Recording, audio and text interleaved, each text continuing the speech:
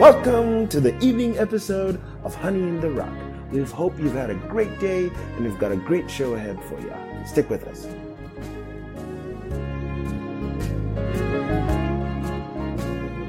This evening's episode is titled Job Looks for the Savior.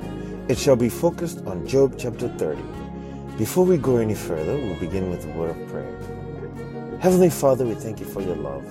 We thank you for your word today that you will be speaking to us out of. We see the life of Job and how, Lord, is reminiscing on his times past and his, Lord, is laboring, how his soul is tormented, and is speaking, Father, about the grief that he's suffering. We know, Father, that this life that we live is not a flowery bed of ease. For you, as the song we sing often tells us, must Jesus bear the cross alone, and oh, the world go free. Oh, there's a cross for everyone and a cross for me. So, Lord, and we know, Father, that another one which teaches us, Father, saying,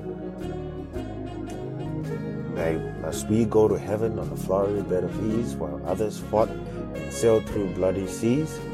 No, we must fight, for if we must reign, Lord, increase our courage. We pray, Father, may that be our testimony. Father, that we not be expecting to go on a bed of ease, but we know, Father, that we must fight if we must win, if we must reign. So, Father, help us to partake of those promises, and help us, Father, to be diligent in so doing, in serving you. In the name of thy Son, Jesus Christ, we pray. Amen. Up next, we shall listen to Job chapter 30. Chapter 30.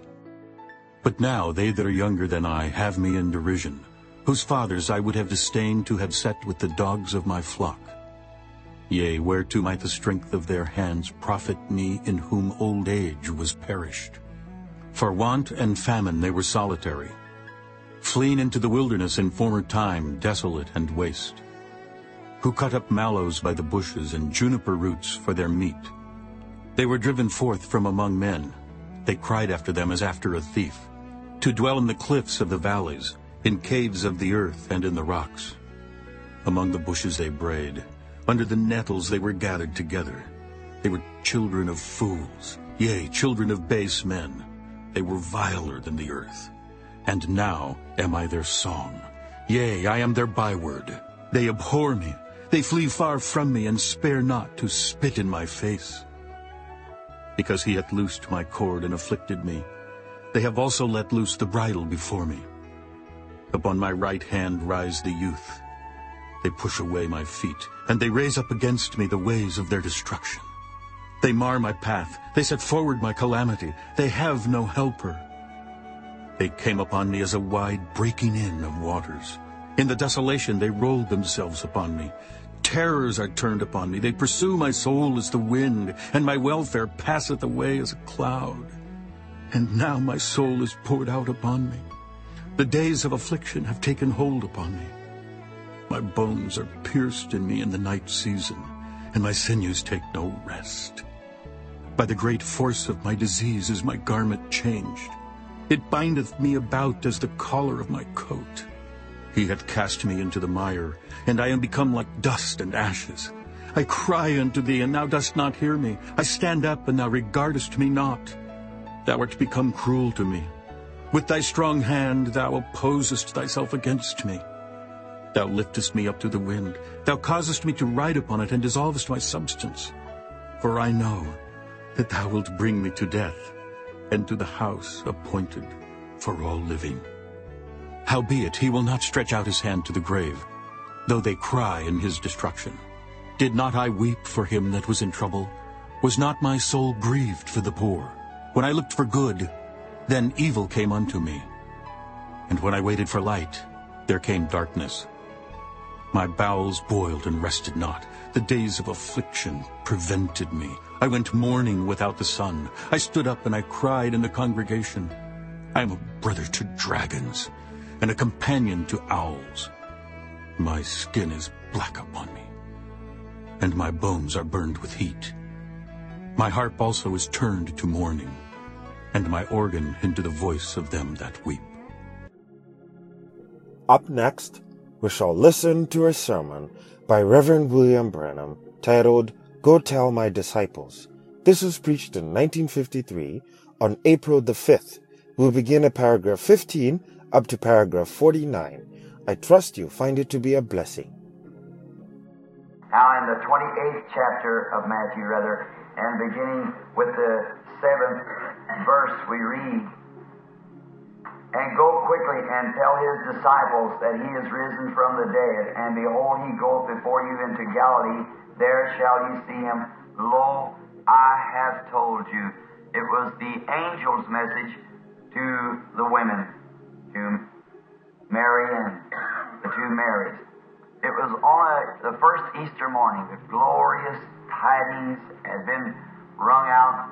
When he lived here on earth, he walked as a man. He looked like a man. He had all of his outward being as a man, yet inwardly he was more than mankind. He was the Emmanuel. Today is the memorial of the greatest event that ever taken place in all the world. There never was a man outside of this man, Christ Jesus, who said, I have power to lay my life down and have power to take it up again. Confucius, yes, Mohammed and Buddha, many of the others were great philosophers, but when they died, that settled it. They were finished forever. They buried them, and that ended it. But this man had power to lay his life down and to raise it up again.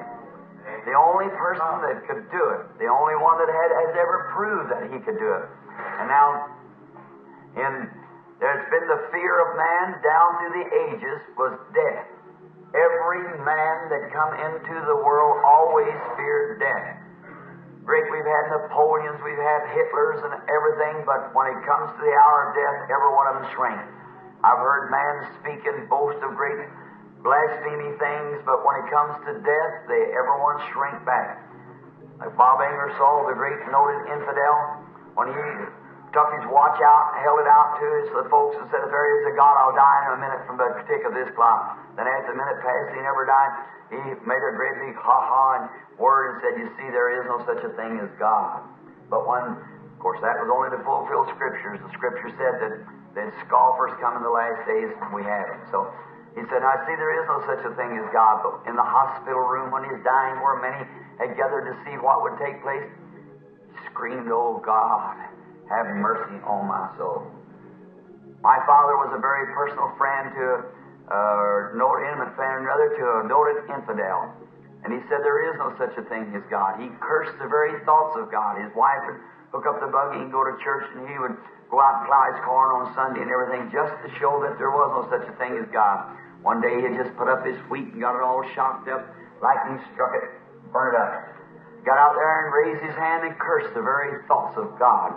And when he did, and lightning struck his barn where he had some fine race horses and killed them every one. And a few weeks after that, he set him with walking typhoid fever and died while my daddy helped hold him into the bed. And he screamed and cried. The devils with chains wrapped around him was coming after him and everything else.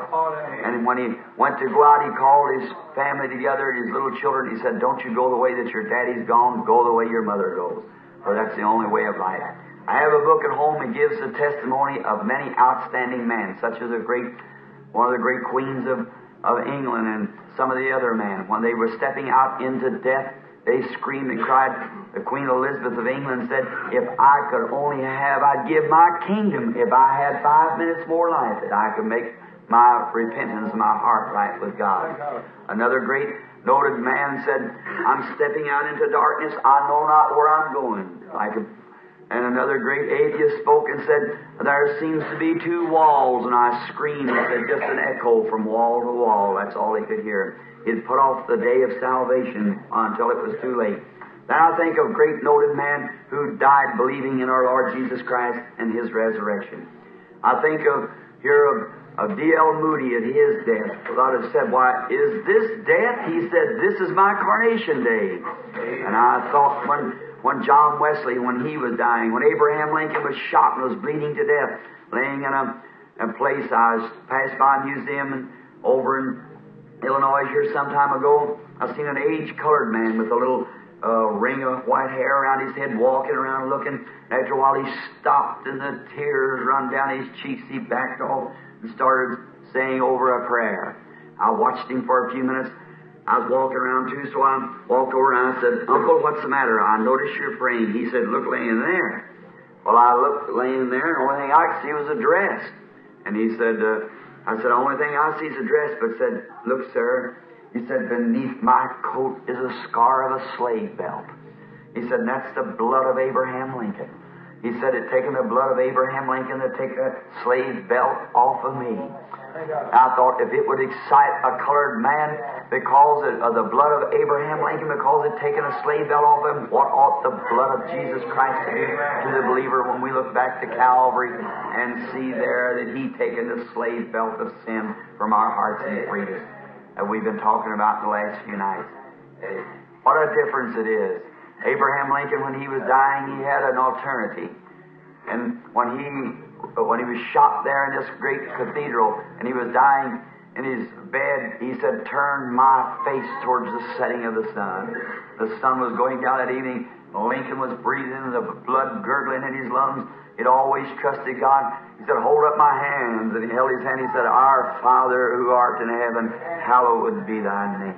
As he bowed his head and gave up the spirit. Paul Rader, a bosom friend of mine that wrote my theme song, Only Believe, when he was dying under, and he had just leaned his head over on the shoulder of my manager, Mr. Baxter. He'd been a great gallant man who had traveled the seas and the overseas and everything, and he got mixed up out there and got mixed up with some fundamentalists, and his message had just worried him to death. And when he was dying, he was laying in the room, and death was struggling up close, and here's a real victory of a man. He was always a great cut-up, Paul was, as many of you knew him. They had a quartet from the little Booty Bible Institute down there, and they had the shades all pulled down around the windows. When he was going, he raised up, shook his head. He said, who's dying? You or I? I said, raise them curtains and sing me some good, lively resurrection gospel songs. And when he began to sing like that, he said, where's my brother Luke? His brother Luke went with him like my boy does with me and so forth. Luke was in the next room crying. Luke come in, a great, big, wide-shouldered man. Probably you know him. Him and Ma Sunday and all of them was there. When he turned around, he took Luke by the hand and said, Luke, we've come a long ways together, but think of it, in 5 minutes from now I'll be standing in the presence of Jesus Christ, clothed in His righteousness. Lives of great men all remind us we can make our lives sublime. With partings leave behind us footprints on the sands of time. Footprints that perhaps another sailing over life's solemn main, when her forlong and shipwrecked brothers seeing shall take heart again. I think of the Psalm of Life. The great English poet Longfellow, when he wrote it, stood by his grave here a few months ago and thought of his great poetry and what he gave to the world. And that Psalm of Life was one of my favorites. Death always was a fear. Man feared it. All the way from the beginning, way back, from the Garden of Eden, man feared death. I think of the great prophet Job, when he sat there that time and he knew he was going. He spoke of the great sermon there that we get from Job 14, how he watched flowers, how they died and rose again, how he watched the trees, if it blows over, tears down, the wind tears it up, and death, yet it lives again. He said, through a few drops of water, yea, he says it lives. We watch our animals and so forth as they live and die. Everything that has a moving being about it, when it dies, it never lives no more. So Job wondered how it was that God could take a flower and make it live again, and yet he couldn't live again. He said, yea, a man giveth up the ghost, he wasteth away, and where is he? He said his sons come to honor him, but he perceiveth not. And then he said, oh, that thou would hide me in the grave, that thou would keep me in a secret place, until thy wrath be past. Thou appoint me at times and bonds, and I cannot pass. But if thou would just keep me in the secret place until the day of thy wrath, right in the midst of his distress, right while the very darkest of hour was, just in that great crucial moment, then came down little Elihu and began to speak to him, telling him that their flower had not sinned, that he was the one that sinned, and there would be a resurrection. Someday there would be a just one who would come, made conformable to this world, and in the form of God's image, made after the fashion of man, would take upon him the form of sinful flesh otherwise, and would stand in the breach between angry, holy God and a sinful man, and would put his hands on both of them and bridge the way. And when Job saw that, he was looking to the resurrection of the Lord. He saw it. Now notice, in other words, Job was trying to get this, that I know that when a man goes to the dust of the earth, he just contaminates and goes away. I watch him, he never rises again. He just lays down and gives up the ghost, and he's gone away, and where is he? No one knows where he's at. But I notice other things raised from the dead, but he doesn't. Then when this prophet got in the Spirit, God began to show him what was going to take place, that there would be someone who would take away the sin of the world and would rise again. He saw the resurrection of the Lord. Then I love that. When I think he said, he stood up, he shook himself, he'd been sitting on a ash heap. What we call today bad luck had hit his home. His children was all killed. His riches was all gone. His health had broken down. Him setting a Christian or a believer, setting forsaken. Man, even his church had turned their back on him and sitting there scraping his boils.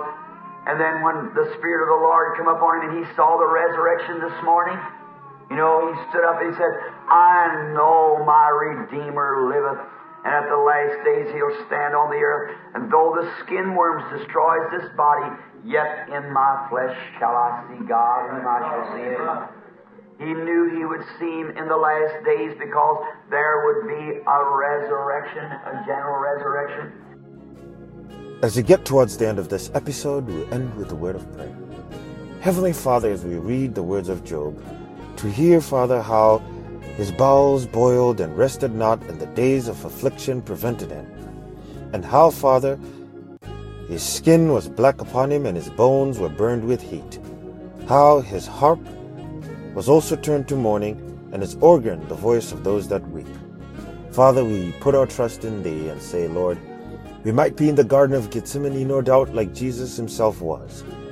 But Father, we know we put our trust in Thee and say, nevertheless, Thy will, not ours, be done. So we pray, Father, and that, Lord, we might, as it is no doubt as Christians, we might get to that point, Father, where we're filled with grief. But we look forward to that day of redemption, knowing that it draws nigh. Help us to redeem the time, for the days thereof are very evil. We thank Thee for how fortunate we are to be living in the time of these great promises, where You said our hearts shall be restored to the faith of our fathers. How, Father, even us, Father, shall be the worshippers that worship You in spirit and in truth. So help us to be faithful. Help us to be diligent in so doing. In the name of Thy Son, Jesus Christ, we pray. Amen. Thanks for listening to Honey in the Rock, your daily dose of inspiration and encouragement. We hope to continue to earn your viewership throughout the year as we read the Bible from cover to cover. To make this a better listening experience for you, would really appreciate your feedback. So please email us at honeyintherock2020@gmail.com. We also have accounts on Facebook, Twitter, and Instagram. So please follow us, share our pages, and subscribe. Now we'll leave you with the parting song. God richly bless you.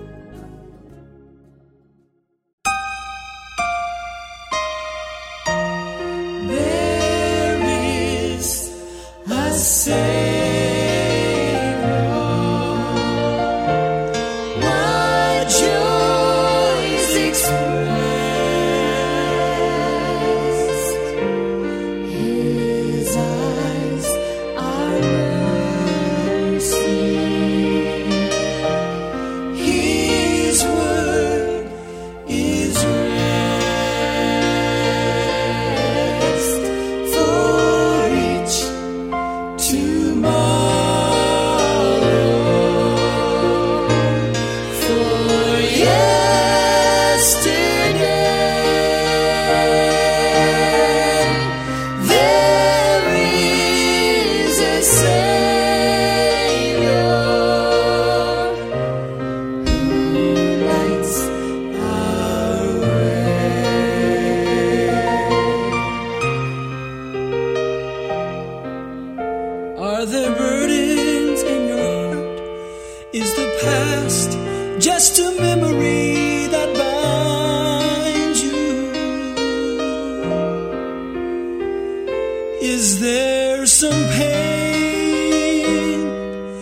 that you've carried for too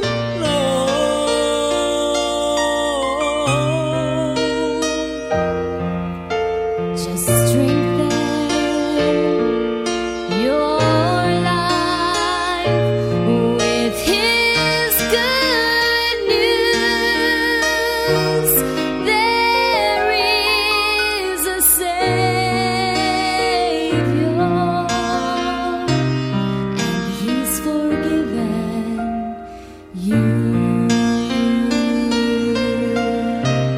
There is a Savior. What joys expressed! His eyes are mercy. His word is rest for each tomorrow. For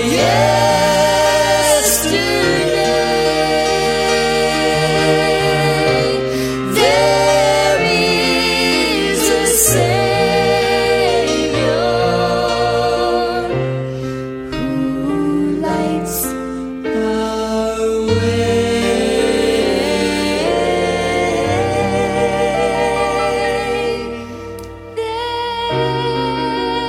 there is a